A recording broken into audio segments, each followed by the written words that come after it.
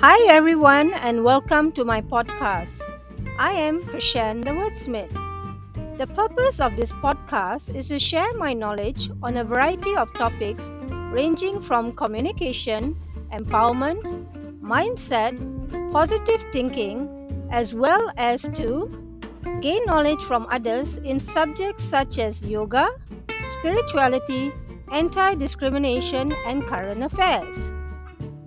The episodes will be presented as an interview podcast. The frequency of the episodes will be every 2 weeks.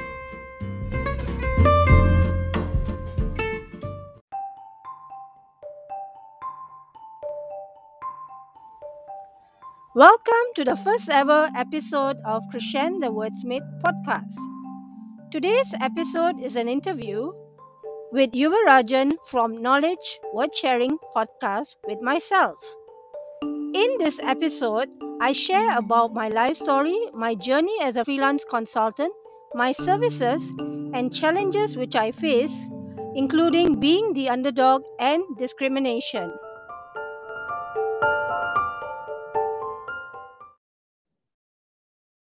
Yes, hello everyone, and welcome to Knowledge Word Sharing Season 2.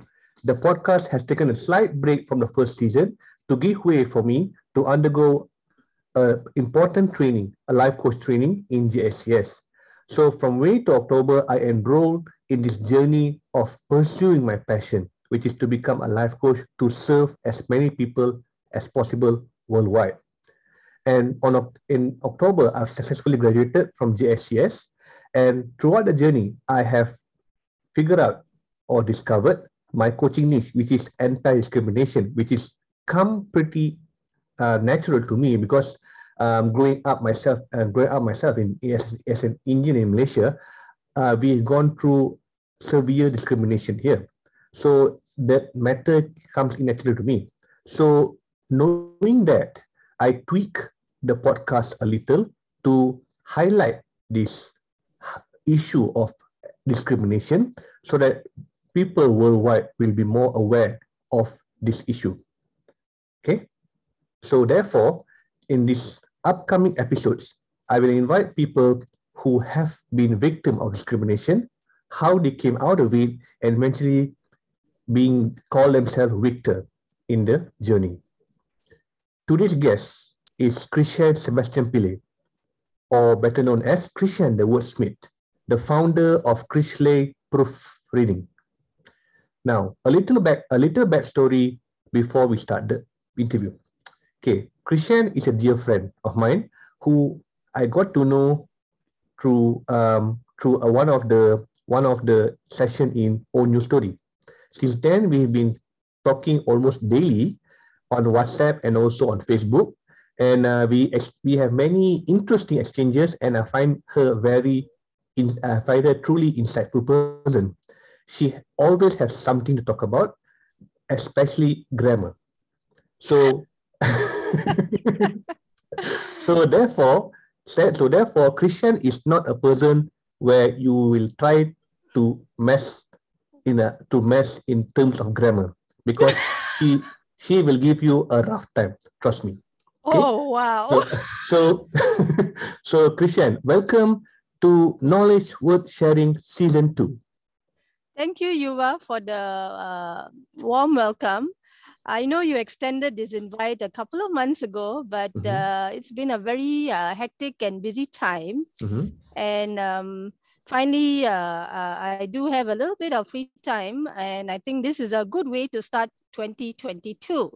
Absolutely. So I'm happy to be here, and let's see how our dynamic and interesting conversation goes today. Yeah, awesome. And as wise people say, better late than never, right? So yes. Yeah. So off camera, we'll be talking for hours. So it'll be interesting to see how long we can sustain this conversation in this podcast. Yes, on camera, this is going to be the experiment. Yeah. Interesting ahead. So let's start with the first question. Okay, so Christian, to the listeners of Knowledge Word Sharing, tell us more about yourself, about your career and how you grow up. Okay. I I am actually a middle child. I've got older and younger brother and sister. So I'm right in the middle. So the reason why I mention this is that to me is actually a big influence on some of the skill sets, some of the characteristics, and it is very, what shall I say? It is a very important part of who I am today and how I've developed and how I progressed over the years. Okay, so uh, I have a tertiary degree, Bachelor of Arts in Communications, specializing in public relations, and a sub-specialization in human resources. So I am, in a way, am a pioneer in my family because my elder siblings did a UK education, and our Malaysian education system is based on a British education system. Now, you survive our Malaysian education system because I have photographic memory and I am detail oriented and meticulous. So unlike some of my fellow students who studied the whole year round, you know, there's a term they say study hard and study smart. I studied smart. Okay. My fellow students went the study hard route. Okay. So basically, my style was listen to the teacher, take notes, and my best friend at the time was the highlighter. I will highlight important points in the textbook. You know, things like history, geography, moral, um, what other subjects? All those subjects where basically you are supposed to absorb the information. And our Malaysian education system is that the way to score in exams, or so I've been told, is absorb everything and regurgitate the whole thing out. So whatever you take in, you're supposed to vomit it out. I'm sorry, I'm not trying to gross anyone out. Vomit it out exactly verbatim in the exam. And that is supposed to be ideally the way you're supposed to score. Okay. So I survived Malaysian education system that way. By nature, initially when I was younger, I was actually an introvert. Okay, but there was a pivotal point in my life when I was in Form 5.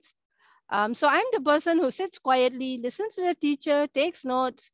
When it comes to group work, that is the time it's going to be extremely challenging for me. I do have friends, but you can say, you know, everyone naturally has their clique of friends. You know, they will hang out together, they will think alike and whatever not. So group work was a little bit of a challenge for me. So sometimes the teacher had to intervene and say, okay, Krishan, uh, uh, um, okay, Krishan, do you have a partner? If I say no, okay, so-and-so, partner up with Krishan. So sometimes it's someone I know quite well. Sometimes it's someone, they don't know me that well, but okay, we for that assignment or whatever, we sit and do it together. Okay, so going back to the point where I said I'm a middle child, I realized, no offense to my siblings or my family members, I realized as a middle child, before I knew there was this term called middle child syndrome, if I want something, if something is important to me, say a goal, I need to rely on myself, focus on it, and get it done. So because of that reason, from a young age, I'm highly independent. Okay, and one of the few good things about being a member of my family, and perhaps also you can say a strong influence from my late grand uncle, whom I'm very close to. He was my mentor and confidant and all that.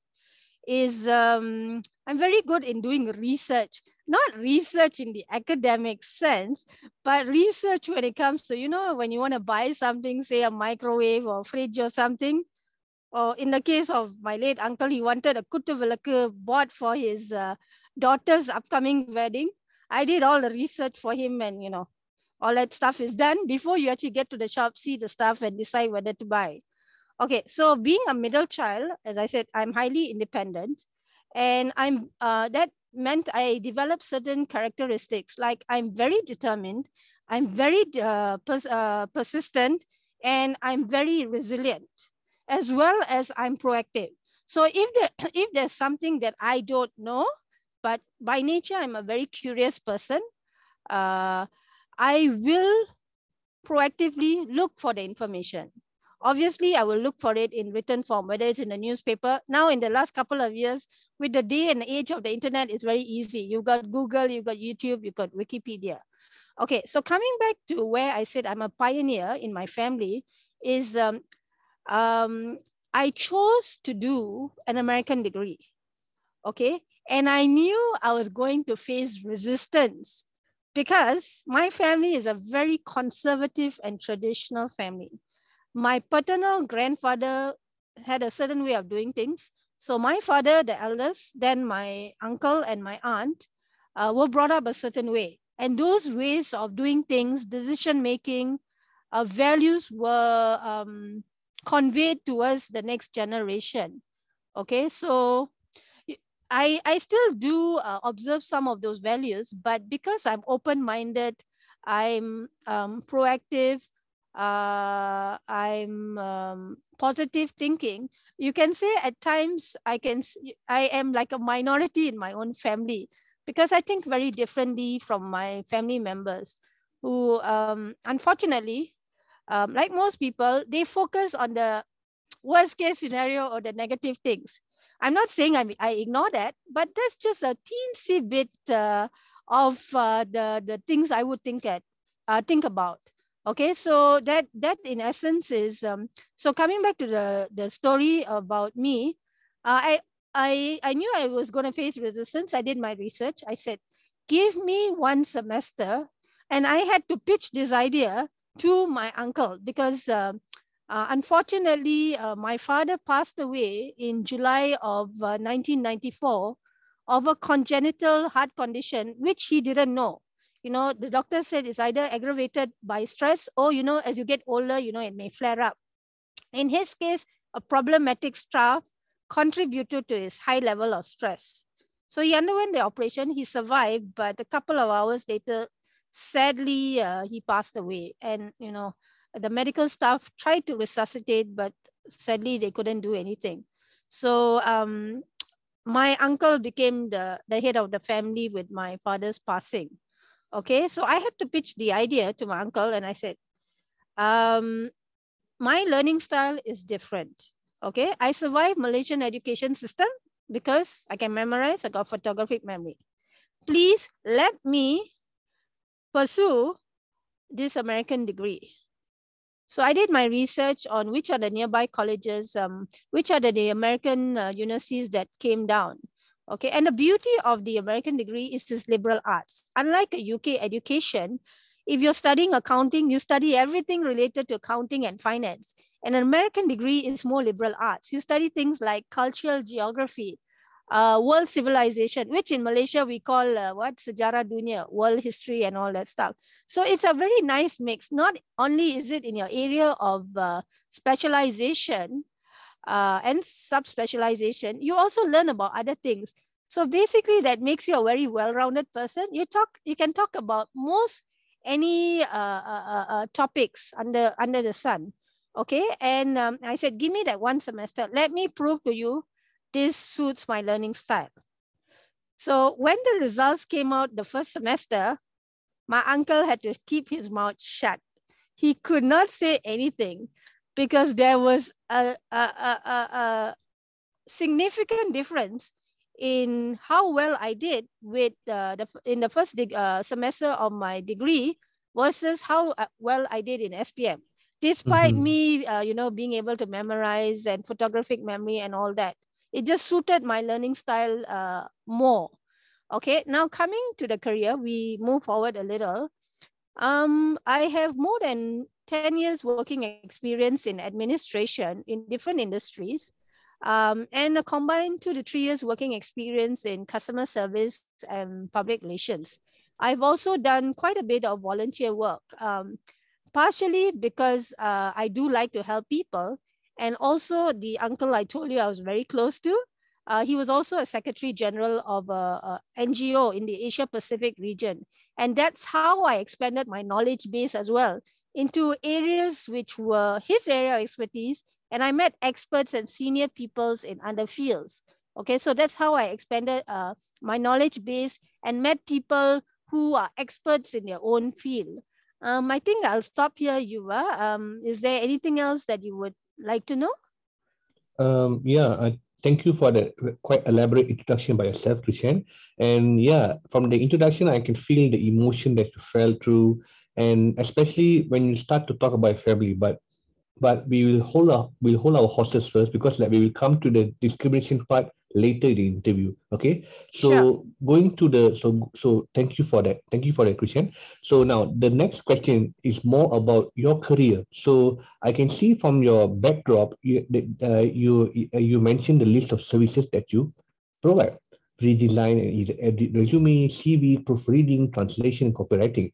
So I'll focus on these two important service that you have in your firm, in your firm. Okay, so in your opinion, what is proof editing and copywriting? Because there are many people out there who are still blur about these two things. So can you please give your own explanation in the terms where simpler men can understand? Okay, Yuva, it's actually proofreading, not proof editing. So Okay, proofreading, proofreading. Got it. basically, my definition, there may be multiple definitions for this. The proofreading service I provide is basically I review my client's writing and I look at the spelling, the grammar, and the written flow of English. When I say written flow of English, that includes things like a punctuation, a comma, a full stop, how the sentence structure is, because the purpose of me providing the service of proofreading is so that once I'm done proofreading my client's writing, whatever form it may take, whether it's an article, an assignment, a Facebook post, a book, a letter, whoever is reading it will be able to read it in and have a smooth and pleasant reading experience. So that is what I mean by proofreading. Okay. With regards to copywriting, my definition again is I ask my clients to give me the raw information. So they may give me some certain ideas or maybe some certain words about a certain product or service, or maybe themselves. Okay. They need help promoting a certain product or service. Okay. Or perhaps maybe writing for their website. Okay. Um, and that raw information, I take that, I use my command of English, my wide vocabulary, and I try to make it as interesting and exciting as possible in order to capture the attention of the reader. Okay, so that is my definition of copywriting. So my client gives me the raw information, I build on it, I improve it, I use my own writing style and my unique way of thinking, which is I do think out of the box, and I'm quite creative in terms of ideas. And I help the client to highlight what it is that they want to highlight. So that is, in simple terms, my definition of the difference between copywriting and proofreading. Very well said, Krishan. Thank you so much for that. So basically what we say is proofreading is about like changing the format of the writing so that people can read it smoothly and without any distraction, while copywriting, like you have to, it's more in writing where there's a certain format. For example, like if you're applying for a job or applying for aid, so there's a certain format where people have to follow, right? So if they don't follow proper format, then most probably the writing will be rejected. So this is where you come in. Okay. Not so much a format, Yuva, for copywriting.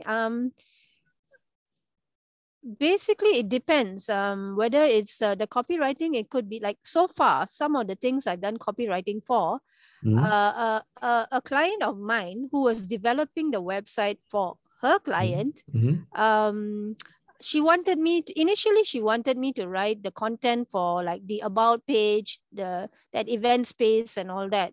But then during the course of the discussion, it evolved, and finally she said, Shen, can you write me a killer article? Now, when I know the meaning of killer, I know the meaning of article, but I've not heard that phrase together, killer article. I'm like, wow, this is like, sounds like a very demanding, very, very high standards in terms of the expectation. And I was thinking, okay, never mind. Let's take this on as a challenge and see. And it went well, okay? So not so much a format, Yuva. You can say for me, copywriting, another word I would use would be creative writing, because it's a creative process. Writing is a process that takes time. Unfortunately, many people don't understand that. They think maybe if you're fluent in English and you've got a wide vocabulary, you can do this very quickly because you're talented and you're skilled. But that is a misconception. With regards to proofreading, Yuva, not so much changing the format. It is more like, as I was saying, the sentence structure, with regard to the words used, the punctuation, and basically not having sentences that are too long. And the purpose of the proofreading when I do it is so that whoever's reading it, when they read it the first time, they should be able to understand and extract that important information that is there. So there is no need for treasure hunt. There is no need for guessing game, that kind of thing. So that is the end result that I want to give to my clients. Okay. Very well said, Christian. And indirectly, you have answered one of the questions as well, because people tend to confuse between copywriting and proofreading. So you have distinguished it brilliantly. I hope the listeners do benefit from that and they can have their confusion sorted straight. So yeah, so your service is proofreading and copywriting, right? So copywriting is occasionally, Yuva. Proofreading is actually my second most popular service. My most popular service and niche area is redesign and edit resume or CV. Shall I tell you why I decided to offer this service? Because it's a little bit unique. Okay. Basically, when I was doing my degree, I did a credit transfer. So I spent 15 months here, and then I transferred the credit to Hawaii Pacific University. So I spent 3 years in Hawaii. Beautiful place to live, work, and study. Wow. And it was basically, you can say it was a once in a lifetime experience, because basically I studied with the world, because there were students there from over 100 countries. Wow. Okay, so it's a very global, melting pot, multi-ethnic, multi-cultural experience. Okay, so one of the courses we had to take, the general, what they call the general subjects. In Malaysia, I think they call it pengajian in the tertiary education. Here is they call it career skills. Okay, so there were two things I had to do. One is design my own business card, and the other one was to write my own resume. Okay, the business card thing was not rocket science. In the US, it's actually very simple. They've got these things called the Avery perforated sheets. So you can buy that, and there's a setting in Microsoft Word. I think one of my friends or someone told me, okay, we had to design our business card. We had to design our resume, and we were not given any guidance, nothing. We basically had to start from scratch. Wow. Okay, so that, as I said, that's that every perforated sheets thing. I think there's like 5 columns on one left side, 5 columns on the right side. So I just played around with 2 or 3 different fonts. And for my name, I think I put a little bit of color so that it stands out a little. Okay. And so that's how I designed my business card. Now, when it came to writing my resume, now this one was a little bit more of a challenge compared to the business card. So this is where I use my own talents. because I'm detail oriented, because I'm meticulous, I think about things in a very logical, systematic way. That's basically, those skills is what I put to use. Okay, so I basically wrote my own resume from scratch. Okay, Wow. and I used that to apply for, let's see, what did I do? I used it I think apply for a job. I think one of the other assignments we had was to apply for a job. Okay, for that Okay. class. Okay, and then over the years, so 3 years I was in Hawaii. I came back. Oh, by the way, I graduated with honors. Okay, Wow. so this is the icing Congratulations. on the cake. Okay, if anyone doubted whether my pursuing an American degree was the right choice, from the time I got to Hawaii, every single semester for 3 years, I studied the whole year round. The only break I took was Christmas 1999 and January 2000. Okay, because the spring semester started only towards the later half of January. So that was the only 1 month break I took. Okay, and that's why I traveled to Los Angeles for a few days, went to Disneyland with my Wow. uncle and my younger brother and my paternal uncle who were visiting, Mm-hmm. and spent a few days also in Las Vegas. Okay, so that was cool. Okay, Nice. so I graduated. I was for 3 years in a row. So yeah, for 3 years in a row, 98, 99, 2000. Every single semester, I was on my university's dean's list. Okay. Wow. Secondly, because I was on my university's dean's list, my university nominated me for the National United States Dean's List. And Wow. half of 0.5% actually who get actually nominated get added or inducted into that Dean's List. And then besides that, I also applied for the National Communications Honor Society, the local chapter, and I got inducted to it. And I graduated with honors, cum laude, so the first level of honors. Okay, and okay, so coming back to the resume thing. Okay, so I graduated. I came back to Hawaii. When I came back, okay, this is gonna age me. Um, I'm not sure how many of you all know about the yellow pages, the telephone directory. There's the white one where is all the people whose phone numbers you want to look up. It's the white one, the white pages, and there's this thing called the yellow pages. So Mm-hmm. all the advertisements were in yellow pages. This is before there was this thing about internet and Google and YouTube and all that. Okay, so what I did was I went through the yellow pages. So I looked at two things. The first 10 hotels listed in the yellow pages. Okay, number one. Number two, the first top 10 public relations agencies. Okay, and I wrote inquiry letters to these hotels and public relations agencies saying, hi, I'm Prashan. I graduated with this degree. I am inquiring whether there is a suitable position in your organization. And of course, I used the original format of the initial resume that I created in Hawaii itself. And over the course of my working career, I have changed formats, added certain things, removed certain things, taken feedback given, say, from recruitment consultants, or when I go for some interviews, sometimes the HR executive or HR manager may give you certain suggestions. And if it sounds logical and sounds useful, then I will incorporate it. And then sometimes someone will say, hey, how come is this? Why is this here?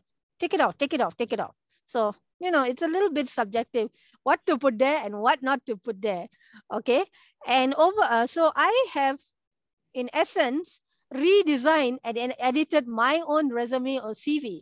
Okay. So I felt that, I don't think this is an important skill that we should be taught in Form 5, or if not Form 5, before we graduate from college or university. Okay, because not everyone is fortunate enough to further their studies to tertiary education. Some people may start working straight away after Form 5. So it should be taught in Form 5. And also, if you go to college and university, you should be taught that before you graduated, because this is an important skill when you want to look for a job. Okay. But for some people, I understand maybe when they started working many years ago, there was no need. It wasn't absolutely mandatory to have a resume. Okay, the reason why I say this is I added on a service, resume or CV writing, because I came across a client who's middle age who actually did not have a resume or CV.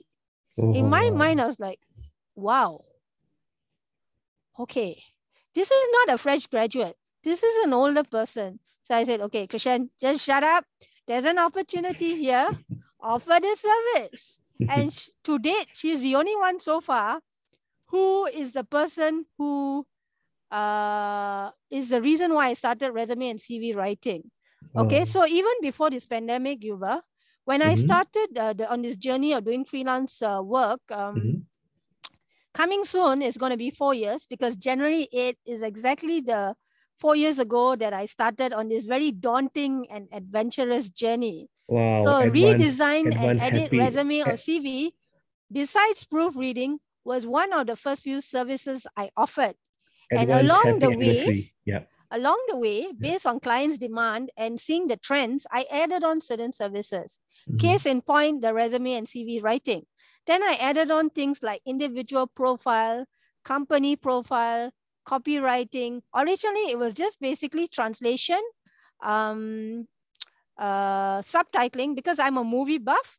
In recent years, I noticed when I go and watch those English movies, like Spider-Man and all that, I go there to be entertained, to relax and de-stress, but I get double the entertainment. I'm like, ha ha in my mind, not ha ha out loud. When I see the wrong word being used in the subtitles in Bahasa Malaysia, I'm like, excuse me, no offense to anyone, which idiot got paid to translate this? Because they did a very, very bad job. It's a totally wrong word for the context. Okay, so that in essence was why I offered the service, redesign and edit resume or CV. Before this pandemic, it is my niche, it is my number one service.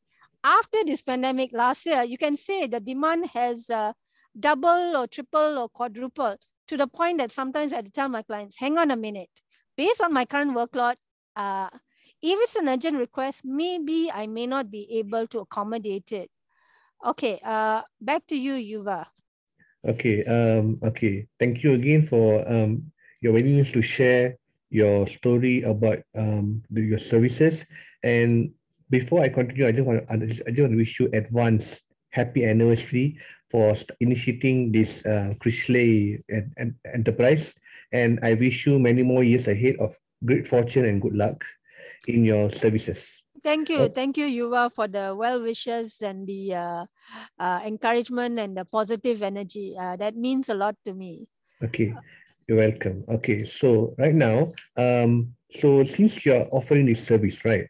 But right now, currently you have this competitor, but this competitor is not in the form of a fellow human being. I mean, you do have competitors in fellow human beings, but you also have competitor in the form of a computer, digital. What I meant that is software like Grammarly, Scholarly, Quillboard. So in this midst of many competition for who provide similar services that you do provide, how do you see yourself differently, and how do you come out of it? How do you able to come out of it? Yes. Okay. Yes. With Grammarly, actually, Yuva, I may not. I know a little bit about Grammarly. I may be wrong here. Correct me if I'm wrong. There are actually people who do manual proofreading, Yuva. It is not all automated. Perhaps maybe there could be an option there for automation. But what I know about Grammarly, based on what one of my friends actually suggested, perhaps I could sign up to be a person who does manual proofreading on Grammarly. Okay, Really? so with regards to proofreading, as far as I know, maybe I just haven't heard about it yet. For Grammarly, there are actually manual proofreaders. Okay, I'm Okay. not sure whether artificial intelligence or the computer is actually doing the proofreading. But you can say, like, in Microsoft Word, I don't know whether Open Office has that. That's like a free outsource equivalent to Microsoft Office. Microsoft Word, you can say the machine is doing it because you've got what you call the spell check, which also checks your grammar. So you can say, in a way, a little bit the machine is doing, or the software is programmed to do it. Okay. So with regards to Grammarly, I can't say for sure what is the level of competition I have with regards to proofreading. With regards to the human beings who are doing proofreading, I have been doing this now paid. I'm doing this as a paid service for the last 4 years. I am not sure what is the number of people doing proofreading, and perhaps, as I said, there are many meanings to the definition of proofreading. I have come to know from a couple of clients of mine that maybe some other professionals who are doing proofreading, or maybe they themselves are a little confused. Earlier, you were talking about some people being confused between proofreading and copywriting. There seems to be a little bit of a trend, Yuva, of some people getting confused between proofreading and paraphrasing. Oh, Okay, okay. because proofreading, and just 2 days ago, there was a client of mine, which was it's a little bit of a complicated story. Basically, I thought this person was looking for my service. Okay, and I asked her, where did she hear from me? And she heard from me from WIN, which is one of the very active and dynamic groups I've been in for 3 years. And I invited you were to join. And I think you like the very positive, empowering, encouraging environment. Absolutely, And you've yes. also done a little bit of shopping on WIN, especially, I think, cake for your mom's birthday. A little Uh, TMI there. okay, so anyway, she heard about me from WIN, and interestingly, she actually approached her friend who she thought was doing proofreading, and that person said no, and that person had seen my post and kindly suggested me. So I said sure, and then eventually, during the course of the conversation, I find out that she's actually asking on behalf of her friend. Okay, so I said Okay. okay. I think then if you're asking on behalf of your friend, it's best that I deal with your friend directly. So, she can clarify, ask whatever questions, I can ask whatever questions. Basically, initially what I understood was she wanted this master's assignment to be proofread. Okay. But when I got to talking to the actual client, prospective client, I found out and she sent me the assignment, and I took a look at it. I realized she wants it to be paraphrased. Now, Okay. paraphrase is different from my definition of proofreading. Perhaps paraphrasing is part of proofreading that someone else does. Okay, paraphrasing is basically, you see an article, say in the newspaper or an academic journal or in a book or something, and you like that the idea there, okay, the phrasing and all that, and you choose to use it. But in order to avoid being caught plagiarizing someone else's work, you are encouraged to paraphrase. Now, paraphrase means you make changes to the whole sentence. May not be 100%, but you make changes enough that it is not verbatim. It does not read 100% identical. Okay, that's paraphrasing. Okay, and this is something I realized in the last maybe 2 or 3 months. There are a couple of people who are like doing their masters or PhD, and they say they want proofreading. But during the course of the conversation, sometimes I find out, oh, okay, they actually want me to paraphrase. But if I know ahead of time, while we are still in the discussion stage and we have not confirmed the request, and I'm not already working on it, then it's easy. I can tell them whether it's something I can do. Sometimes, very rarely, a few times I found out later that actually the client wanted it to be paraphrased. So then I tell them, I'm so sorry, but well, I did the best I could based on the information you gave me. So if you needed to be paraphrased and that information was not given to me ahead of time before I started working on it when we were still discussing, I apologize, but this is beyond my control. Okay. So there is a reason, I think, why I brought this up. It is tied into the question you asked me about competition and all that. Okay. Yes. Because like academic writing is another style of writing altogether. So Yes. that I am not trained in that area. Yes, I may be familiar because I did tertiary education. I have a degree, but I'm fortunate enough that I did not have to do a thesis as part of my degree. Some degree programs in the bachelor's level itself, you need to do a thesis. I think it's part of the honors program or something like that. I'm guessing because my sister's Bachelor of Arts is an honors program. Um, okay, shall we go on to the next question, Yuva? Okay, sure, sure. I mean, yeah, thank you. But the gist of what you said just now, I mean, like you explained that the major differences between proofreading and also paraphrasing. Because I'm honestly, being as a teacher myself, I'm quite shocked to see people confused between paraphrasing and proofreading.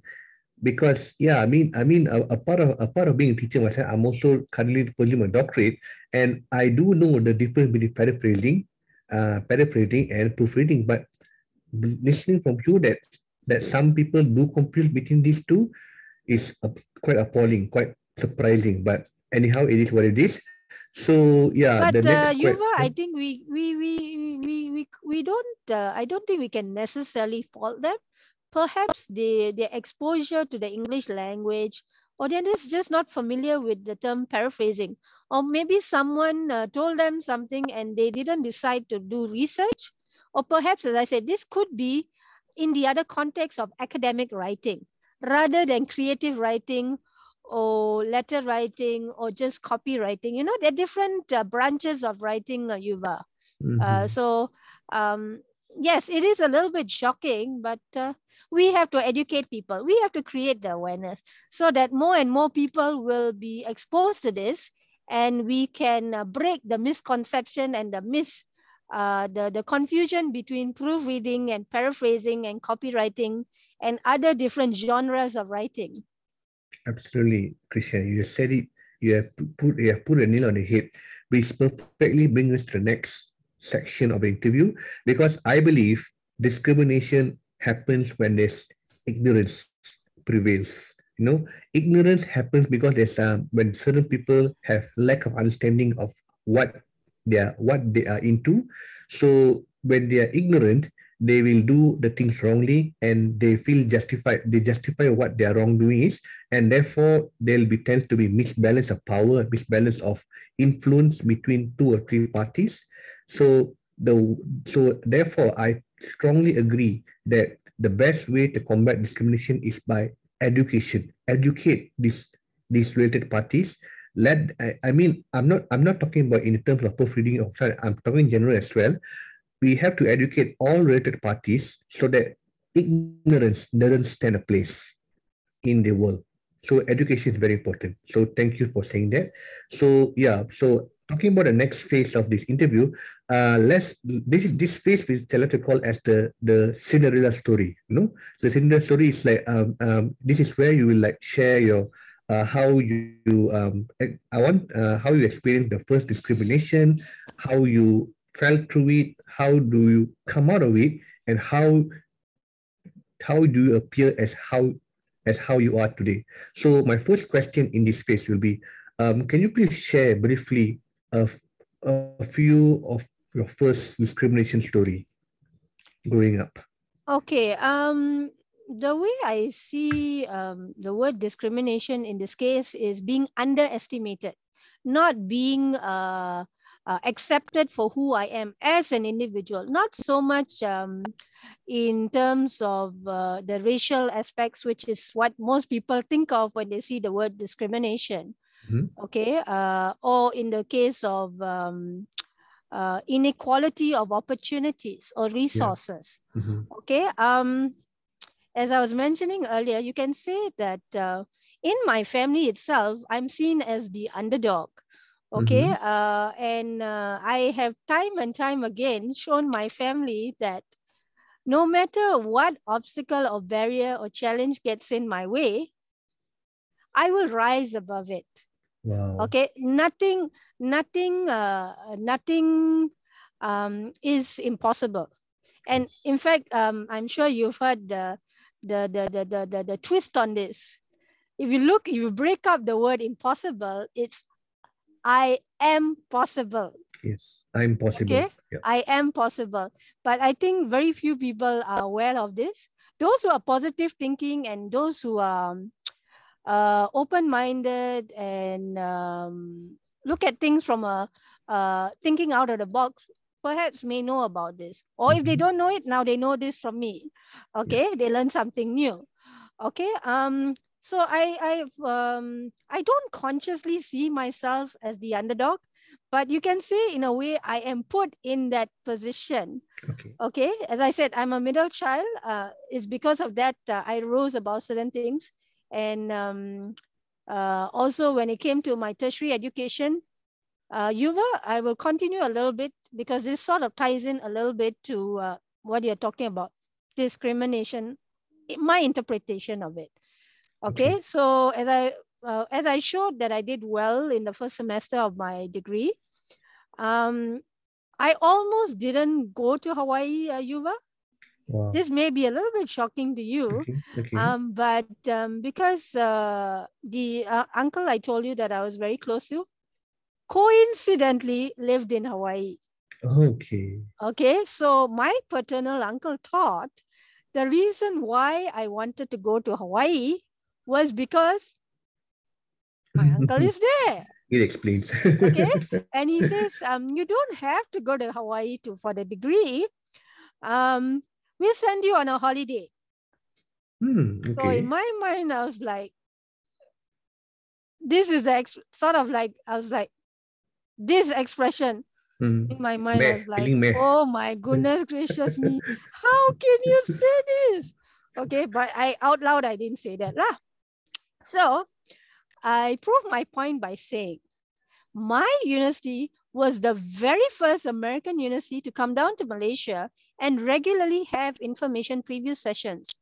And they had these fact sheets where it tells you, for communication degree, for business, hospitality, travel industry management, and all your various popular programs. It tells you what are the basic subjects, and it tells you also, depending on your area or specialization or major, what are the subjects you take. And then there's the subspecialization and these thing called unrestricted electives. So this is where you can take like art appreciation or theater or whatever other else that's not part of your degree program and add it in. So I told my uncle, it's a mere coincidence that the first American university that ends up coming to Malaysia with these information preview sessions and provides me with the most comprehensive information is from Hawaii. Okay, mere coincidence. Okay, so telling me that we'll send you on a holiday, you don't need to go there to complete the degree, was not an option in my mind. My mind was set. This is one of the few times where I succeeded despite the resistance I faced in my own family. Okay, so this is one. Then also coming back to something, I don't know whether you shared about this in your previous podcast sessions about Form 5, moral. Believe it or not, I mentioned this to you. I don't know whether anyone else, most people are going to laugh when I say this. Believe it or not, I actually went for moral tuition. Really? I went for moral tuition because my paternal uncle is a teacher. Okay. He's a teacher, and he taught at a secondary school. I think it was always secondary school. He started off as a, what do you call it? Those days they call a substitute teacher. Then Okay, he went substitute. and to the teacher training college and all that stuff. So at the time when I was Form 4, Form 5, I think in Form 5 itself, I actually went for moral tuition to his colleague, a very nice, pleasant lady. So I actually enjoyed my, not exactly a fan of tuition, but got used to it over the years. If the teacher is pleasant and friendly and makes the lesson interesting, then I enjoy it more. Otherwise, it's like the ultimate torture. Must go for tuition, that kind of thing. Okay, so I actually went for tuition. So as I told you, Yuva, I'm detail-oriented, I'm meticulous, I got photographic memory, I can memorize. So you've got these moral values, 16 moral values, and sub-moral values. I memorized those things. I think you will be horrified when I tell you that come Form 5, I only passed moral. I did not get a credit. It was not a distinction. I was shocked myself. I was like, what is going on here? But at that time, I didn't know some things which I learned in later years. The reason why I mentioned this, Yuva, is I'm tying this to something that you told me previously. And in one of your podcasts, I think 2 months ago, which you shared to me, where you were talking about different aspects. You were interviewed by three or four lovely ladies, and they asked you various questions about your journey in coaching and as a teacher and all that. Okay, and your PhD and all that. Okay, and you mentioned discrimination. This is where I believe, based on what you told me, and also I heard about it, is it looks like, sadly, because I belong to a specific ethnicity. You and I are from the same ethnicity. Not to get racist. This is Malaysia. This is the fact. For those who don't know, you now know. Okay. If you know, you know. You know. If you didn't know, you now know. If you are from the non-dominant ethnic group, okay, when they actually mark the exam strip, there is a discrimination going on here. So this is one of the things I think explains why I only pass, knowing that I should have at least gotten a credit, a high credit, okay, not a pass, okay. So that is another example of discrimination. Then another discrimination that I can talk about, which I think most people face. I don't know as a teacher whether you face this, Yuva. In Malaysia, you can say if you are Chinese, most positions are open to you. Okay, don't ask me why. There are several reasons. And this is something you can see in the Job Street advertisement, in the newspaper classifieds, in WOB or whatever online portal. And, now, I think since last year and all that, there's even classifieds on Facebook. Okay.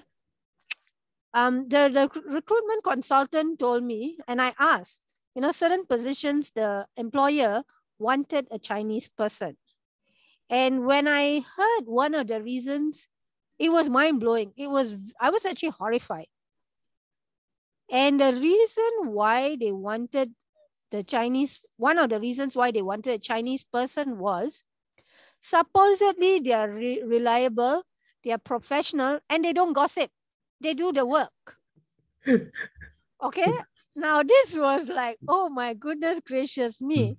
This is unfair. Okay, very, very unfair. Okay, and I'll talk about a little bit of a stereotype because this ties into discrimination a little also.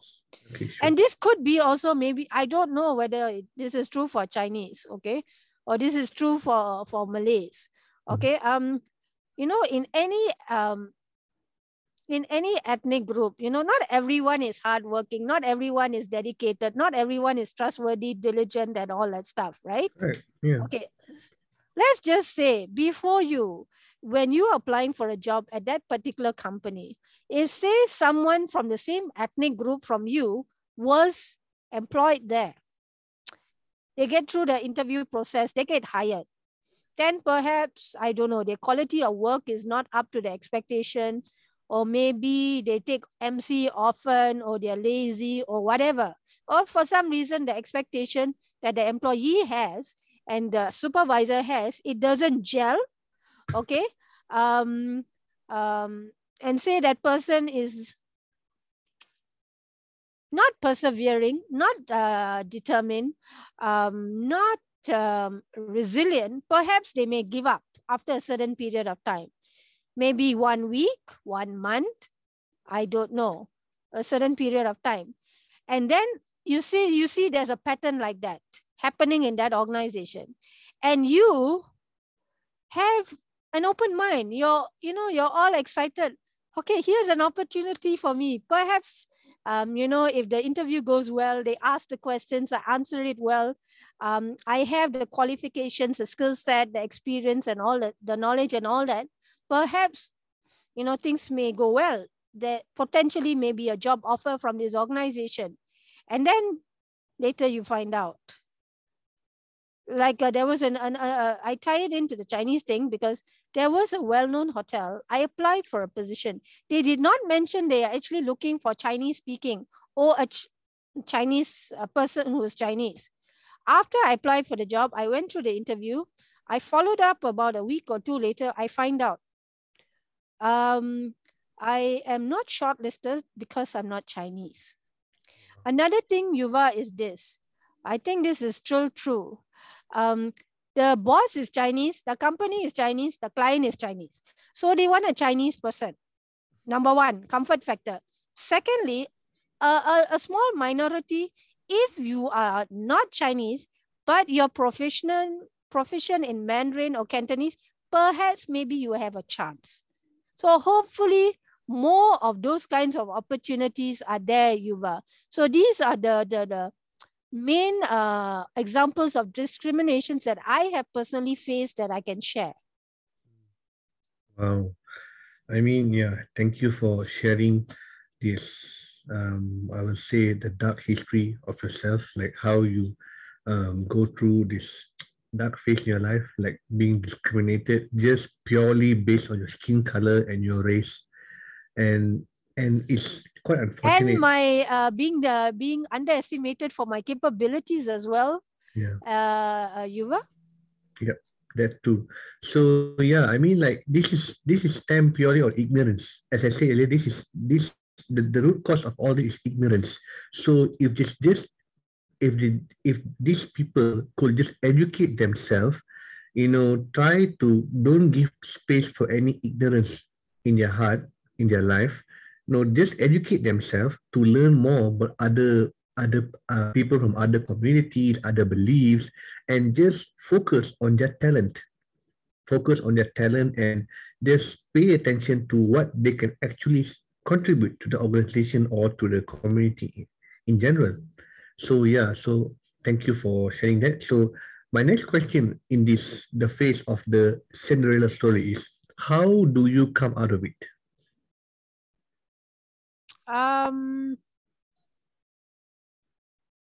Come out of it. Is there any specific stage of any of what I shared? Are you talking which particular scenario? Okay. With regard to my tertiary education, I shared that already. Okay. Perhaps maybe not so much okay, maybe being underestimated. Let me tie this into my freelance work. Okay. Okay. 95% of my prospective clients are actually very pleasant, down to earth, considerate, understanding people who, what shall I say? They know I'm capable of what I'm doing because they may have seen my posts either on my personal Facebook page or my business Facebook page, or in select Facebook communities in which I post. Or some of them maybe are referrals of some of my satisfied clients or some of my friends. Okay. So as I said, 95% 90% of them are easygoing, understanding, easy to work with people. But there are some people, I can say, who very fussy, very difficult. Perhaps they have some bad experience personally or professionally. They may bring that to in their interaction to me, or perhaps they engage someone else's services before mine. Okay. I have had a couple of challenging clients to deal with. Okay, some of them you can say, I would use the word micromanaging. Okay, because even though from the beginning, I've basically given them all the information they need. I find out which service they need. I give them the definition of the service so they understand. If they're not familiar with that service, they can somehow get a grasp of what it is. And then I will also tell them what is the starting charge. And then I will also ask them, is this an urgent request or is this a regular request? The difference between urgent request and regular request is, depending on my current workload, okay, let me start with regular requests. Regular requests, first come, first serve, I attend to it, the inquiry. And then, some clients are just inquiring because they're curious. They may have come across my post, or someone told them about me or something. They just are doing information gathering. They're doing research. Not everyone who contacts me is actually ready once to answer my questions and to give me the necessary materials for me to evaluate their requests and to give them an estimated completion date based on whether it's an urgent or regular request, my current workload, and give them a quotation as well. Okay, so there are a couple of my clients, I have already laid it out. I tell them, this is my workload. Based on the information you give me and what you need me to do, the level of simplicity and the level of complexity and all that, I will tell them, this is the estimated completion date. I will also tell them, sometimes I will also tell them so that they get an idea of that I'm actually busy with how many client requests. Okay, so that they know that that if I'm asking for a little bit more time than what they want or what they thought it would take, it justifies it. Okay, I will tell them, estimation completion date, this is what I can do for you based on the information and materials you give me. Some of my clients are not the type to let me get to even that completion date. Some of them will check on me maybe 2 or 3 days before. And then I also learn from experience. When I say a certain date, now I define it very clearly. I will say this date, this evening or night. Because I realize some people, when I give a specific date, they may be thinking they'll get it at 10 o'clock in the morning, or they may get it at lunchtime, or they may get it at early evening. So I have some clients who are like that. And the other challenge I face sometimes, Yuva, is not so much now, but I get inquiries at really odd times at night, in the wee hours of the morning, at midnight, at 2 o'clock, at 3 o'clock, and all that. Okay. If I happen to be awake, since this pandemic hit, you can say I'm sleeping a lot later than I usually did. A bad habit I picked up from my previous full-time job, because in the office, I couldn't get a lot of work done because colleagues and my supervisor wanted certain things. So I had to bring back the work and all that. And sometimes working too late in the office is not practical, So I bring the work back home, I relax, I watch TV, I have my meal, and then I continue doing the work. Okay, so since this pandemic hit, my pattern of doing things has changed. I pivoted in different ways. Okay, and so if I feel enthusiastic enough to reply the message at that wonderful time, I will. Otherwise, I will wait until working hours, so to speak, and then I will reply the message. Okay.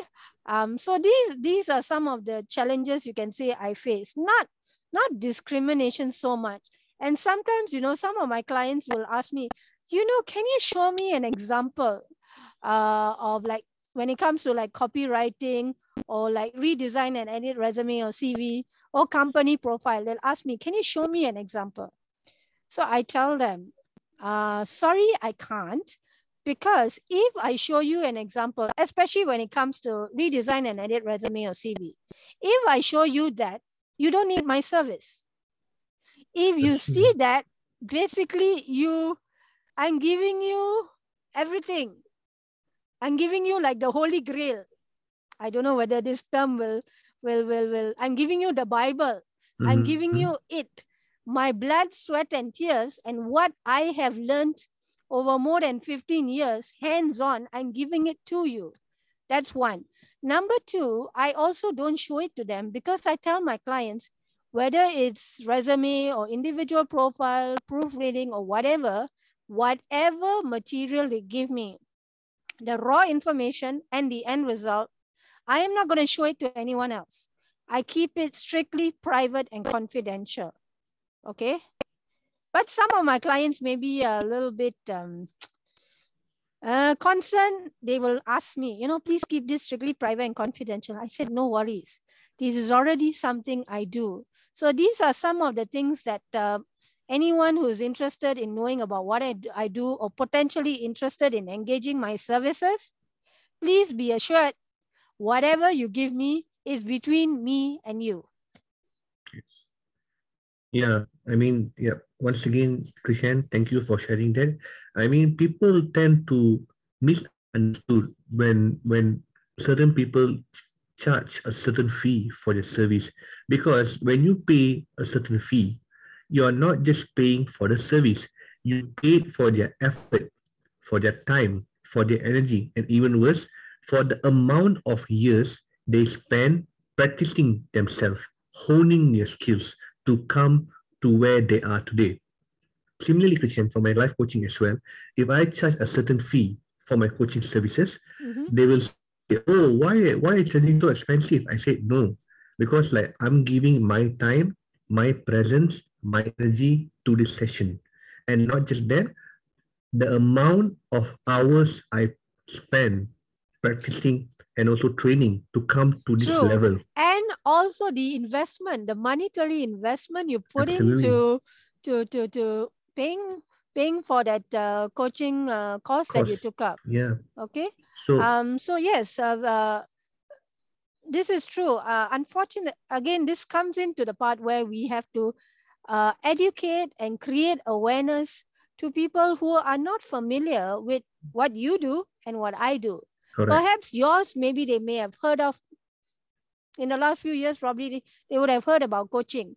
Okay. But there are now different types of coach. You've got your life coach, you've got your career coach, you've got your business coach and whatever not. Yeah. Okay. And I call myself a freelance consultant.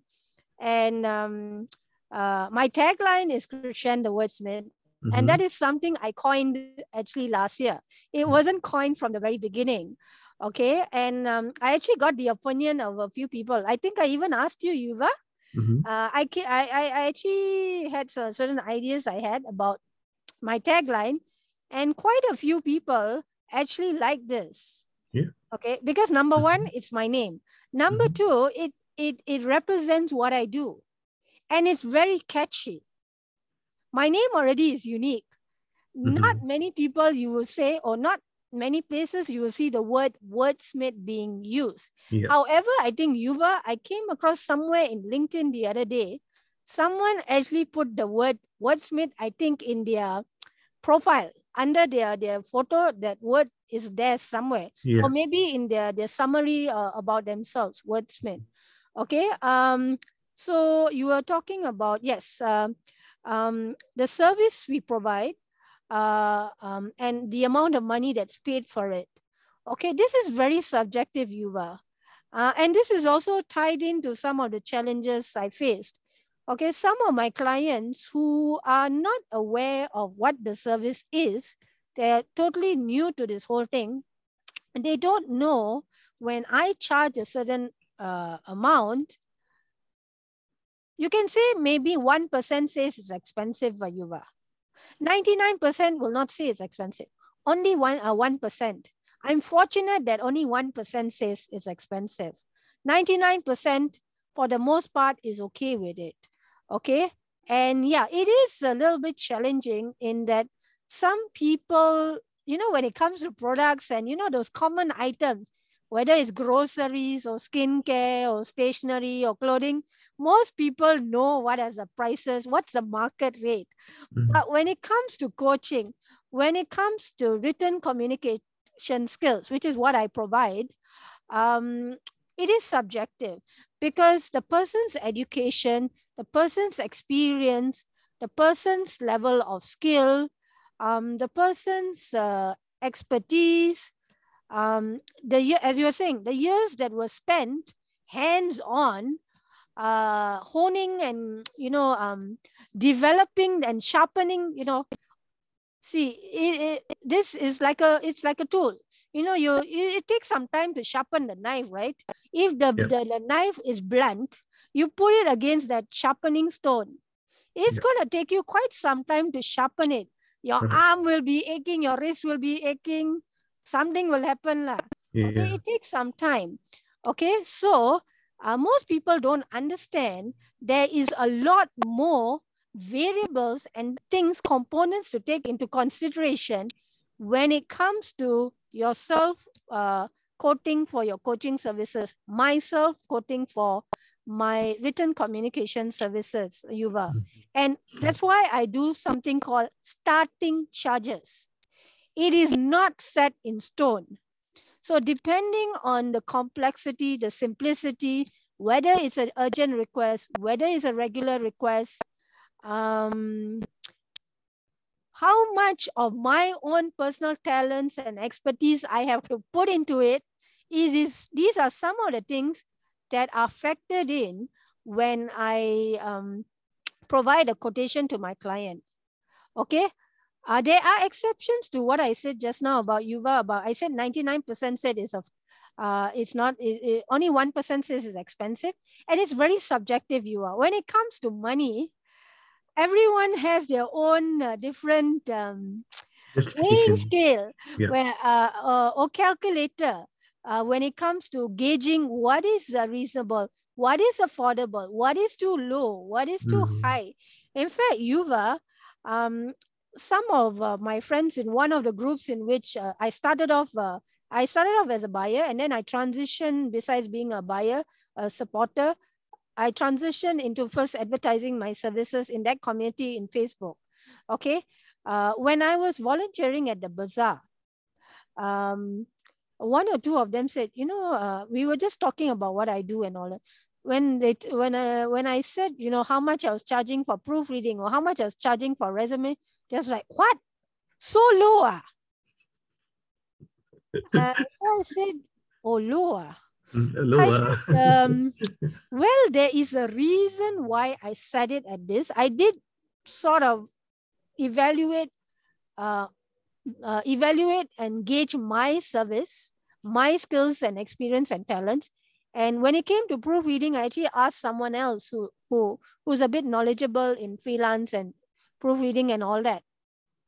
So my first client for proofreading, my first client for resume writing, my first client for redesign and edit resume, it was a win-win situation. They actually got the cheapest, if I can use the word cheap, the cheapest, lowest charge that I had. Okay. And then after some time, as more people got to know me, and I know I have proved to my clients that, I have met my own high standards. So if I can meet my own high standards, I'm pretty sure I can meet the high standards of my clients, unless there is something in my clients' expectations that they have not told me. So I'm not psychic. I'm not a mind reader. Sometimes I've had to be with some of my clients because I understand that some people struggle to communicate what it is they want, what are their expectations. So we start off with, 20 questions. Okay, not quite 20 questions, but maybe 5 or 10 questions to break the ice. Okay, and then finally they may get an idea of where we're going with this, or get an idea of who I am and what I'm offering, and then perhaps in their mind they may have figured out what it is they are looking for and all that. Okay, so the exception I'm trying to say is Yuva. There are some of my clients, maybe before this pandemic, some of my clients have various challenges financially. They are maybe in a tight position. And also after this pandemic, I noticed for about a month, even though I make sure that my charges are 19, it is affordable, so that 99, sorry, it's reasonable so that 99% can afford it. There are exceptions to this. Occasionally, I do make exceptions and I do revise, lower down a little my quotation. But it has to be by a certain quantum, Yuva, because this is my only source of income. I don't have any other source of income. My freelance work, which originally, Yuva, I didn't mention this earlier, the reason why I got into freelance was not by design. It wasn't planned. My last full-time job was what you call a fixed-term contract. I worked in this very well-known private university, and working hours were good. It's a good environment. Benefits were good. A convenient location and all that. Unfortunately, 90% of my job description was to keep 5 senior people in a very technical field, which is not my area of expertise, happy. I had to do what you call 5 different ways of writing meeting minutes, Yuva. Even though there's a format, the organization has a format, I had to write 5 different ways because each of them want different degrees and levels of information. So imagine I had to keep those 5 heads of department happy, as well as the teaching staff. The 10% is actually the stuff I love, and I actually don't report to those 5. But you can say a major chunk of my job description is to keep those 5 happy and the teaching staff. I and my supervisor actually got along because we had certain similarities in characteristics. So it was sort of a broad hint was given to me. As with most organizations where you are working, there's this standard thing called a probation. It's either 3 months or 6 months or whatever. So it's a time where both the organization and the employee decides whether there's a good fit in terms of the skill set, job description, expectations, and all that. So it was told to me, Yuva, during the probation period, that initial evaluation, that there are certain things to improve. I tried my best to improve, but it is very hard to keep this many people happy, even though I tried to read their mind, write like them and all that. Okay. So unfortunately, when the contract ended, even though I started job hunting, I wasn't fortunate enough to secure the next position before the contract ended. So I was doing a little bit of soul searching. I was doing thinking. I was contemplating, doing Grab, even while I was still working at that organization, to get some extra money, what people call like a side hustle, or, an additional thing on the side to get extra income besides your full-time position. Okay, so I was thinking about Grab. But then at the time, there were cases of some customers actually attacking Grab drivers. Okay. And then I think later also Grab bought over Uber. Then there was an influx of drivers and all that. So this is where you can say a little bit of the underestimating bit. My elder brother said, this is not safe. Some Grab drivers are being attacked. Me being a girl also is another discrimination, another level of discrimination. Okay, so my brothers were allowed to do certain things, go out late and all that stuff. Whereas I was expected to be home for up till about maybe 15 years ago by 10 p.m. Then I extended it and extended it and extended it. So now, if I'm going to be home before midnight, I'm not going to say anything. If I'm going to be home maybe later than midnight, then I will call home and say. So this is, you can say, the inequality, so to speak, a little bit of discrimination. I'm tying it there. Yeah. Okay, so what? Okay, where was I getting? I'm not sure where I was going with this. There was a reason why I brought this up. Yuva, do you remember what were we last talking about? Okay, and there was a reason why I went in this tangent, so to speak. Okay, no, basically the question was, how do you come out of it? But I think right, how do you come out of it? Okay, so how I go about it is I look at it in a very analytical sense, Yuva. I catalog my capabilities. I research information. I think about it very carefully. If I know someone who is a bit more experienced or knowledgeable in this particular topic or this particular industry or whatever, I will consult them. Okay, and in the last couple of years, Yuva, let me go back a little bit. Okay, this ties into what you're saying about how do I come out of it. I remember I said originally I was an introvert. What changed in Form 5, later half of Form 5, is one of my friends who actually knew me from primary school. We also went to the same secondary school. She said, Shen, why are you so quiet? Talk lah more. That's all she had to say. After that, that was like, like a dam, right? There's like water dammed into the dam. So then you pull up the sluice gate or whatever gate or whatever you want to call it. Yeah. Okay. That switched on it was a paradigm shift for me. Okay, that pull is in the analogy of a dam. You pull up that gate or whatever you want to call it. And from that point, no one can stop me now. Until I became a little bit self-conscious, Yuva. Some people actually said I was talkative, and the tone in which they said it was not encouraging. So for a brief period of time, I was a little bit quiet, not so talkative, but not as quiet as I used to be.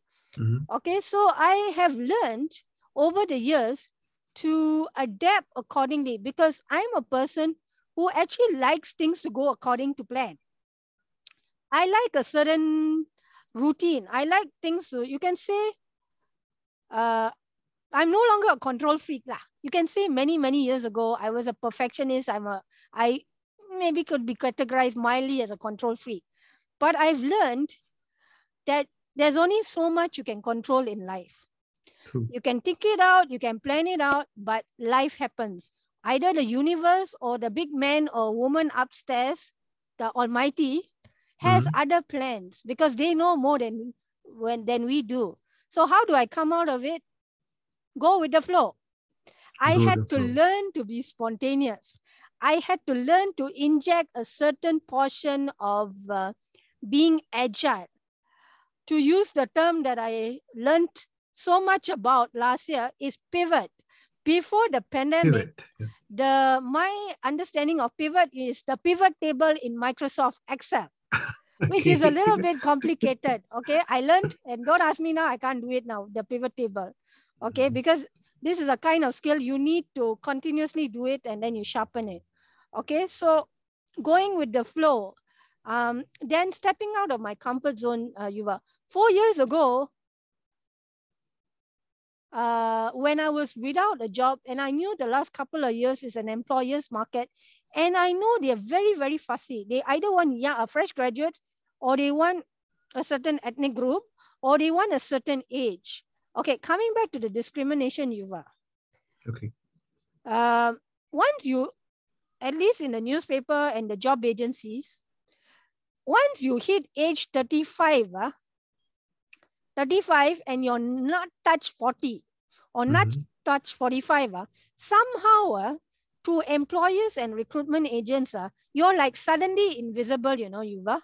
Oh, okay. Don't ask me why. Somehow between the age of 35 to 40, it's like you no longer exist.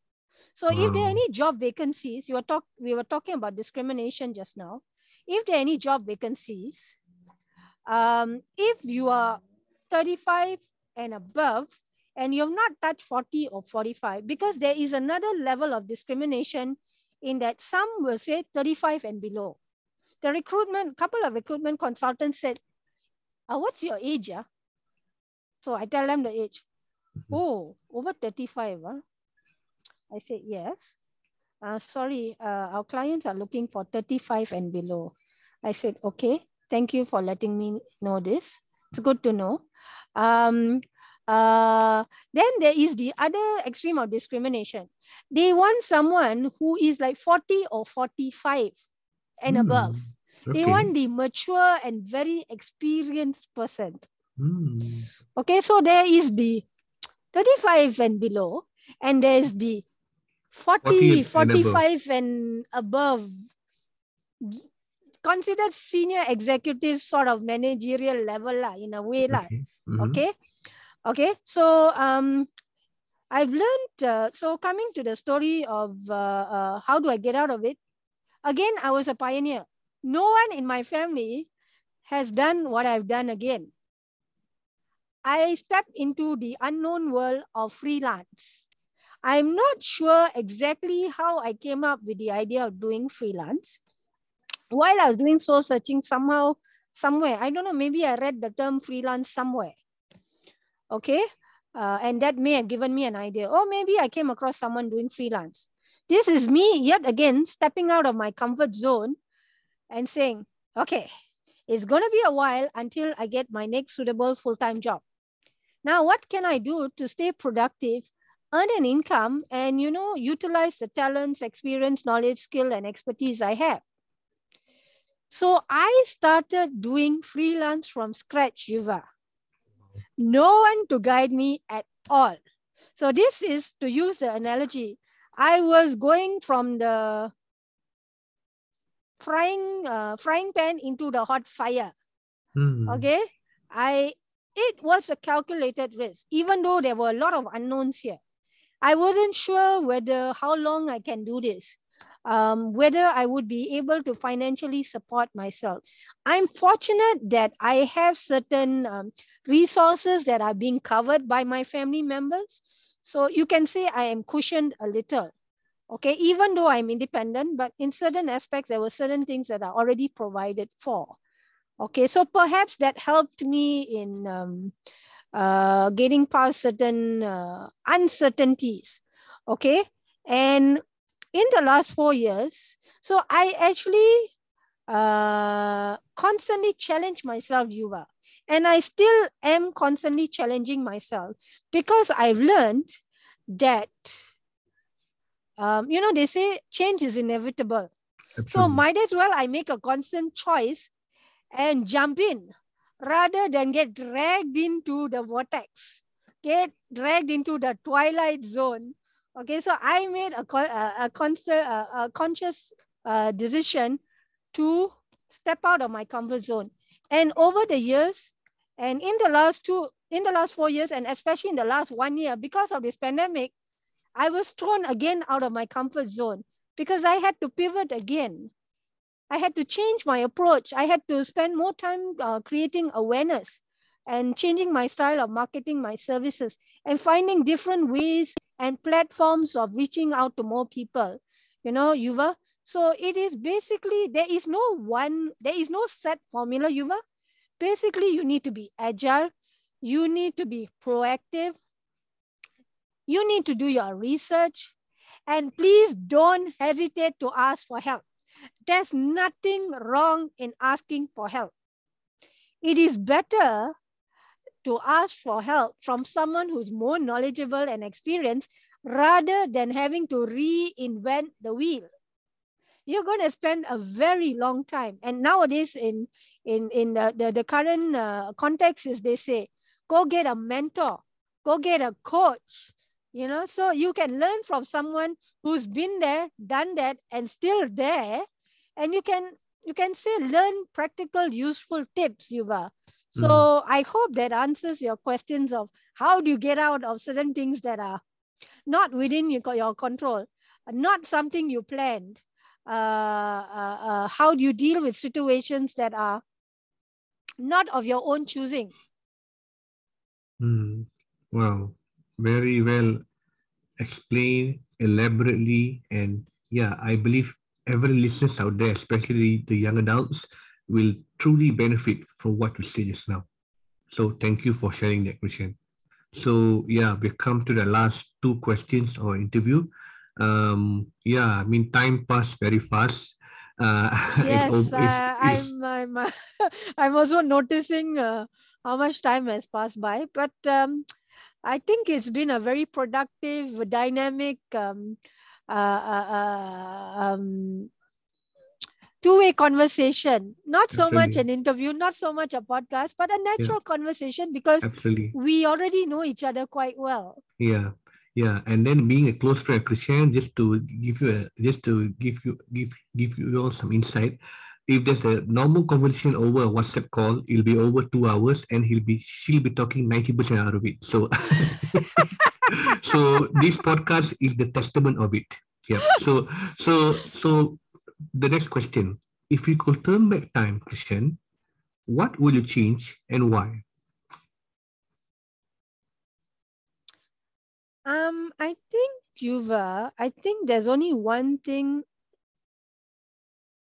If I have the power, the superpower of turning back time, if I had a time machine, so to speak, like the book, what the War of the Worlds, there's a time machine by H.G. Wells. HG Wells, Okay, and in yes. some, like what is it, that movie, The Avengers? The Avengers, yeah. There's also the guy, Doctor Strange. Doctor He can Strange, yes. open up those time Ben portals time, and all that. yep. Yeah. No, and that was Ant-Man. Ant-Man. Ant-Man's one, but also Doctor Strange, I think, in the Avengers. Yep, correct. Yep. Ant-Man can shrink size, Yuva. Yep, correct. Okay, so Doctor Strange is the one that can do all these things Yeah. with time and all that. Yep. Uh, what I would want to change if I had a choice is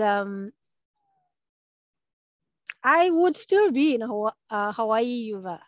Okay. Okay, because even though I spent 3 years in Hawaii, as I was mentioning to you earlier, I hinted at it.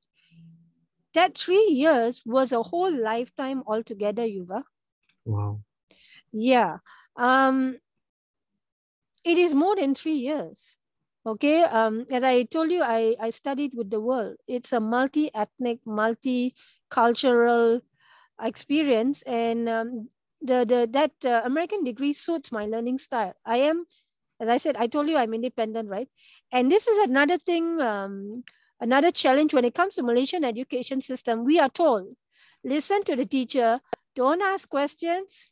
Whatever the teacher teaches you, whatever's in the textbook, exactly answer those questions, and supposedly you're going to score. Okay, but there was an initial, a little bit of a culture shock for me, Yuva. But thankfully, because I did 15 months here, when I was in Hawaii, there wasn't any major culture shock. An American degree is one, and in certain ways, even an Australian degree has certain similarities, I've been told. You are encouraged to do analytical thinking. You are encouraged to do critical thinking. You are asked to talk. Unlike here in Malaysia, shut up, listen to the teacher, don't ask questions. Okay? There, they want you to ask questions. If you're quiet, then they're going to be wondering, is there something wrong with this person? Is there something the person doesn't understand? Or maybe they are shy to ask the question or something?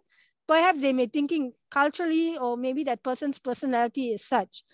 So I would, if I could turn back time, I would still be in Hawaii, Yuva, because part of my degree, there is actually an internship, what they call a practicum. Okay. And my university, that semester, I wanted to do it. They didn't offer it, Yuva. I had to write an appeal letter saying that this is part of my syllabus. I want to do this internship. I wrote the appeal letter, and thankfully I was successful. I was able to do the internship. Okay. So because I achieved actually a lot of things in the US, not only did I graduate with honors, I even learned to drive in the US, Yuva. Wow. I don't think if I had learned to drive in Malaysia, I would have learned, but I don't know how many tries it would have taken because by nature, I'm not a technically inclined person. In Malaysia, it's manual transmission. In the US, you've got auto transmission.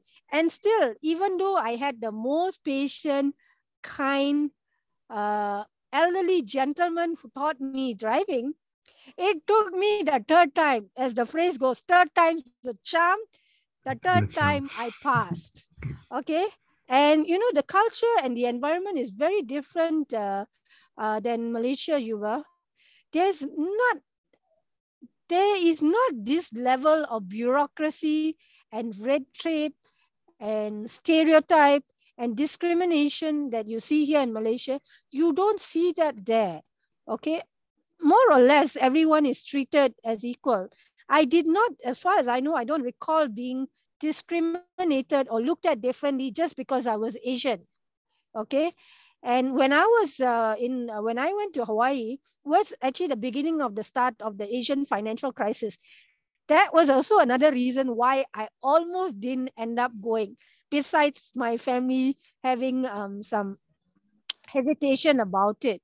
I was fortunate enough that I was already enrolled and all that.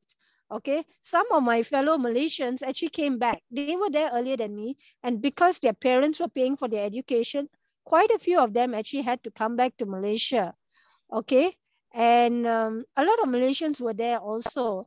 So it was a home away from home, but there were also Malaysians, and I joined the Malaysian Students Association and all that. So I didn't really feel much about missing Malaysia. So I wasn't fortunate enough, like some of my fellow students, to get offered jobs before I graduated. And as I told you, I studied the whole year round with the exception of that 1 month break. So by the time I graduated, I was like, okay, I need a break. I need to relax. Okay, so I did not actively look for jobs. And you were in the US, my student visa was still valid. Okay. I did not, if you want to work, you need to apply on your own to get the working visa, So, and this, I'm going to relate to you very quickly something. I did internship in the Sheraton Waikiki Hotel. In fact, there is also a little bit of a story. My family, my degree in communication is actually not my first choice, Yuva. I wanted to do hotel catering and management. It's now known as hospitality management.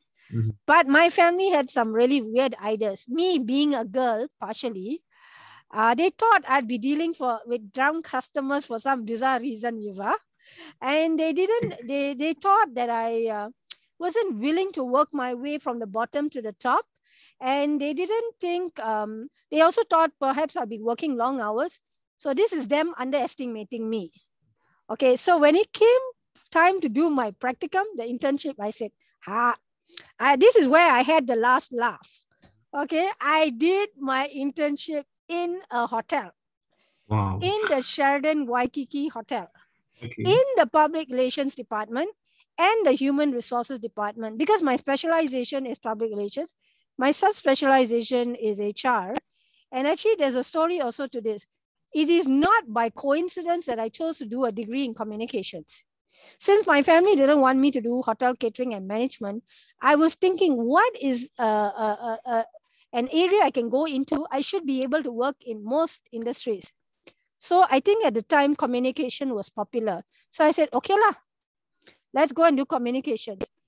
Then I had to choose a subspecialization. I chose public relations. It was deliberate. Subspecialization instead of a double major. I chose human resource. If you think about this, all these three areas, communications, public relations, human resources, all have to do with dealing with people. So this is me coming full circle from an introvert, becoming comfortable in being an extrovert. Okay, It's a complete 360 turnover, right? correct. Paradigm shift, complete Paradigm shift. 360-degree change from introvert to extrovert. But even Mm. though I'm introvert, Yuva, I'm happiest when I'm around like-minded people and positive thinking people. But Yuva, I also need my me time. I need my quiet time to do my own thing as well. So you can say maybe at that time I'm a teensy bit introvert. Lah. Okay. So it is Hawaii. To answer your question, it is Hawaii, Yuva, because I did Hawaii. not foresee September 11, that terrorist attack happening. And since then, if you want to go back to the US, with the changes in the administration there, and after that terrorist attack, they've tightened up things, not just the US, Australia, Canada, and all that. They've tightened up things. It was always in my plan, Yuva. Hopefully, I will realize this in the near future, to go back and do a master's. I actually, in fact, Wow. did some research because my university, the president and the vice president of international relations, comes down to Malaysia regularly to, of course, before this pandemic. Every year, at least, they'll come down once, and then they'll also meet the alumni, and they'll go and meet the colleges and universities and look at collaborations and all that. I actually did some research about which master's program I can do, and Yuva, not do a Mm. thesis. Wow. Do you know, if I It's do a master's in communications, I don't have to do a thesis. No so nice. 10,000 pages or 10,000 words and all that stuff. I don't think you can get away with that in Malaysia. If I'm not mistaken, I don't think you can get away with that. Well, I have to disagree, Christian, because I did my masters in education coursework mode. So that means there's no thesis. So there are some courses in Malaysia where you can do masters with coursework without thesis, but you need to do extra hours. You need to, because if you're doing thesis, they will drop some courses because like the thesis itself takes a lot of credit hours. But if you don't choose to do thesis, you have to do extra courses to balance the credit Sure, hours, the required credit sure, hours. So sure. yeah. So I think Okay, that might be in your case, yeah. okay. Yeah, I just learned something new from you. Perhaps there are options in Malaysia, but well, the doing the masters in communications was actually sort of a suggestion by my late uncle, because Mhm. he said, if you want to come back to Hawaii, sure, but perhaps come back for a master's. Okay, so this has been an idea for quite some time, even before the pandemic. Um, Hopefully, I am able to realize this dream of mine. It becomes a reality rather than just a goal or a dream. And if at all, another part to why Hawaii, Yuva, is I love Malaysia very much. But in the 3 years I was in Hawaii, I love it so much. I was fortunate that my late uncle lived there. So I didn't really, I wasn't totally alone, but I was still independent. I was still doing things for myself, paying bills, laundry, cooking, driving, and all that stuff. Okay. I mean, even in Malaysia, I did some of those things, but it was a different level of independence altogether in Hawaii. So if at all it's possible, not only just to go and do a master's there, if it's possible, I would like to live and work there, Yuva. So that is my answer to your question of if I could turn back time, what would I change? So HPU, Hawaii Pacific University, if you are listening to this podcast, there might be a warm homecoming to your favorite alumni in the near future. So we should brace for it. So, and now we come to the last question of this interview, Christian. Sure. How can interested people who who want to know more about your services connect with you and find out more about Kuchley Enterprise? Okay, as you can see behind me, the virtual background, That is the exact spelling, CHRISHLEI. And then the next word, proofreading, as in PROOFREADING.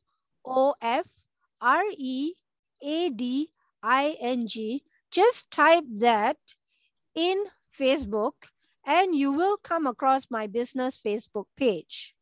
Okay, so that's how you find me on Facebook. That's one simple way. Another way is on LinkedIn. Just type Krishan the Wordsmith and you will come across my profile. Okay. I'm also on Google My Business.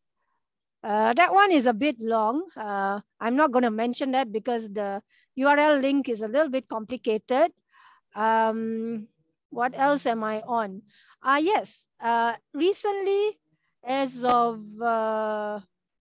month of November, I'm also on Shopee, Yuva. Wow, Because about a month and a half ago, when I attended a recent training, and this is one of the things where I've been pivoting, is a lot of, when I started, as I told you, I had no guidance, because one of the good things about the pandemic is a lot of free courses, master classes, and resources are made available, either free or at nominal prices. So I've been going full stream ahead also in upskilling and learning new things and gaining knowledge and skills and all that stuff. Okay, so about a month and a half ago, in one of the recent trainings I attended, the trainer actually mentioned e-commerce and talked about Shopee and Lazada. Now, I already use Shopee because of this pandemic and how my family reacted to this. They took on some really extreme measures with this pandemic, and that's some of the additional unnecessary challenges I'm dealing with. Yuva knows very well. I've been doing a lot of online shopping, more than I did before the pandemic.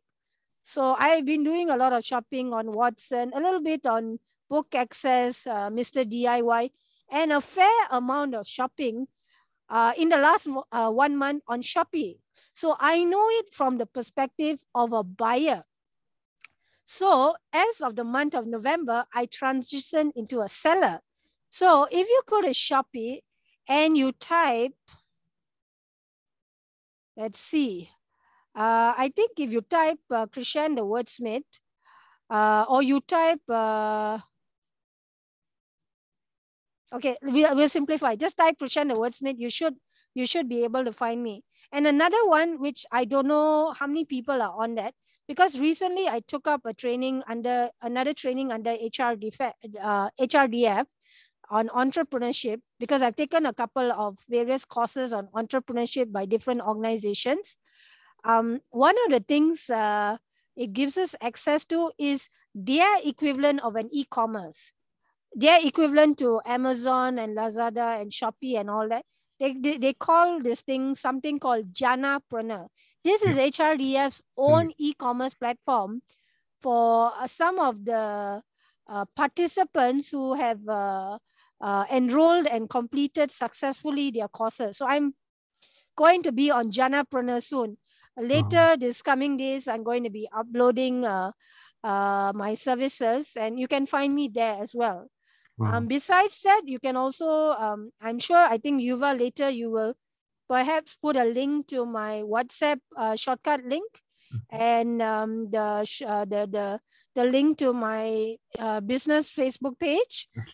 That's another way you can also reach me, because I know this is a lot of information for everyone to absorb about what Yuva and I have discussed. And also very quickly, I've mentioned some of the various ways you can contact me. So yeah, that's basically it, Yuva. Okay, all right. Thank you, Christian. Okay, for those listeners and for viewer who missed out whatever Christian said just now, I will update all the contact details in the podcast description and also in the video description, so it'll be easier, more convenient for you to reach Christian. And also, if you browse Christian Facebook page, there'll be a trending hashtag which have the hashtag orange cat. Because if you if you see one of our editorial, you will know what I mean.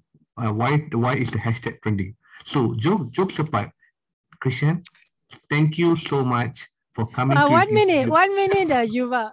Can I just briefly stop you? Okay. Yuva is very fascinated by this random orange cat that actually okay, we do happen to have in my house an orange cat. But Oh, that orange cat we have in my house, my niece's my niece rescued the cat, and then it became my younger sister's son. Has nothing to do with the orange cat that Yuva loves and is fascinated about. There's the story to it. One last story, Yuva. I know we've had a long conversation.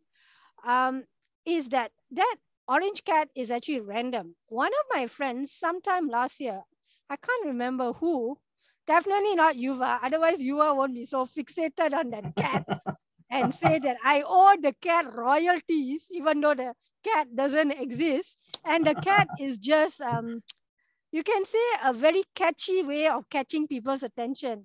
Okay, the cat does not do any work. I do all the work. Okay, so that orange cat, I don't know what editorial Yuva put up, but later I will find out, I'm sure, after this.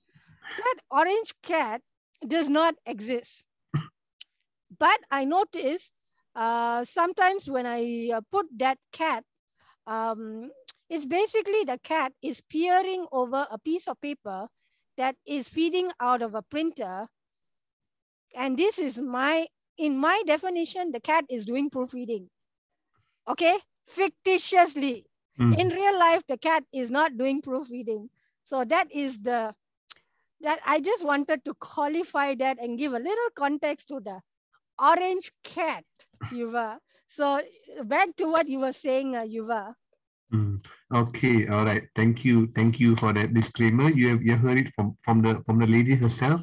The orange cat does not exist. So if you try to find the orange cat, I will be disappointed. So thank you for the disclaimer. So Thank you, Yuva, for that suggestion of a possible hashtag. I will think about it. But I think the wordsmith is a memorable enough hashtag. So whether it is on Google My Business, on Janapreneur, or on Shopee, or on my personal Facebook page, or the community I created last year, in which I also invited Yuva, who kindly accepted. The wordsmith is my tagline. So I think we'll keep things simple, Yuva. We'll stick to the wordsmith. Let's not confuse people. Okay, sure, no problem. I mean, like after all, it's your services, and you have to find the word. So yeah, Christian, thank you so much for coming to this podcast, and I can proudly say you are the first interview guest for Knowledge Word Sharing Season 2. You have the privilege. You are the privileged first guest for the second season of the podcast. So as the like the Aesop's fable, there's the hare and the tortoise. I may be slow to the race, but the hare had the head start, right, running. Okay, and then the hare was taking it easy, had a nap, and then who won the race? The tortoise. The tortoise. So the analogy is, even though Yuva invited me, kindly offered to have a podcast interview several months ago last year, but I think, I believe things happen for a reason, Yuva. And a few days ago, I said, Yuva, I have not forgotten your kind invitation. Let's start 2022 with a bang. And coincidentally, Yuva says he's going to new season. Get started on season 2. And I am humbled and honored to be given the privilege by you to be the very first guest or speaker on season 2. Yeah, thank you, Christian. I'm sorry there's no any potpourri or red carpet, but thank you for that. Thank you. Thank you for being here today. And thank you so much. And I wish you all the best for I wish you all the best for Chrisley Enterprise and Christian the Wordsmith. May you get more clients, and may hopefully through this podcast, may the world know your capabilities and know what you can contribute to the world. So, Krishan, once again, thank you so much. Yes, thank you, Yuva. This podcast is also, I heard in some of the trainings I attended last year, podcast, writing a book, and getting interviewed in the media and all that. Also, other ways of getting the word out and reaching out to people and all that. So, thank you for your kind words and well wishes and positive energy. I too would like to wish you all the best in your new venture, which I believe you uh, started about, I think, about 2 or 3 months ago, Yuva, this Yes, correct. Yeah. your coaching venture. Yeah. Slowly but surely, little by little, step by step, I know you will succeed because, like me, you are also resilient. You also had your fair share of challenges. You still have your fair share of challenges. And, you and I are in the very empowering and positive and supportive community, the one that we are both in.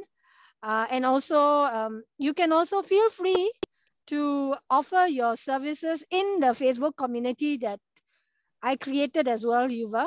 I wish you all the very best with your teaching job, in completing also your PhD, which I know that is one of your main goals this year, as soon as possible this year, to meet the next convocation, I believe, if it's possible.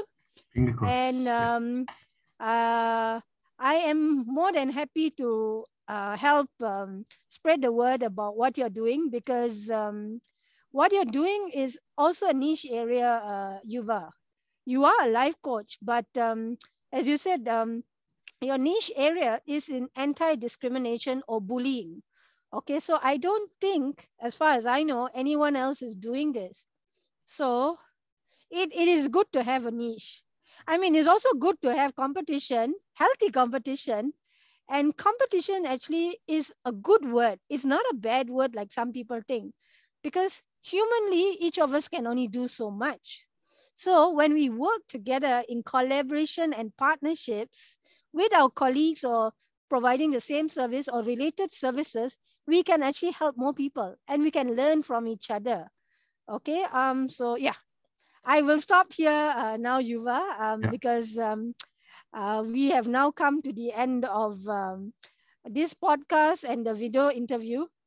We will continue our discussion as usual offline on off camera. WhatsApp. Off camera. Absolutely. All right. So yeah, the final word for today is the way forward is to collaborate and not to compete. So, Krishan, thank you. And we have come to the end of the interview. Thank you. Thank you, Yuva, and take care and bye, everyone. Wishing all who are listening in to this and watching all the very best for 2022. May you achieve your dreams, and please, this is the year to step out of your comfort zone and try new things. Ask for help if you don't know something.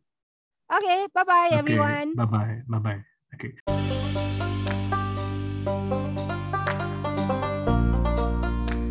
Thank you very much for listening to this episode. You can reach me through the contact details that I've shared in the description. See you all in the next episode. Bye.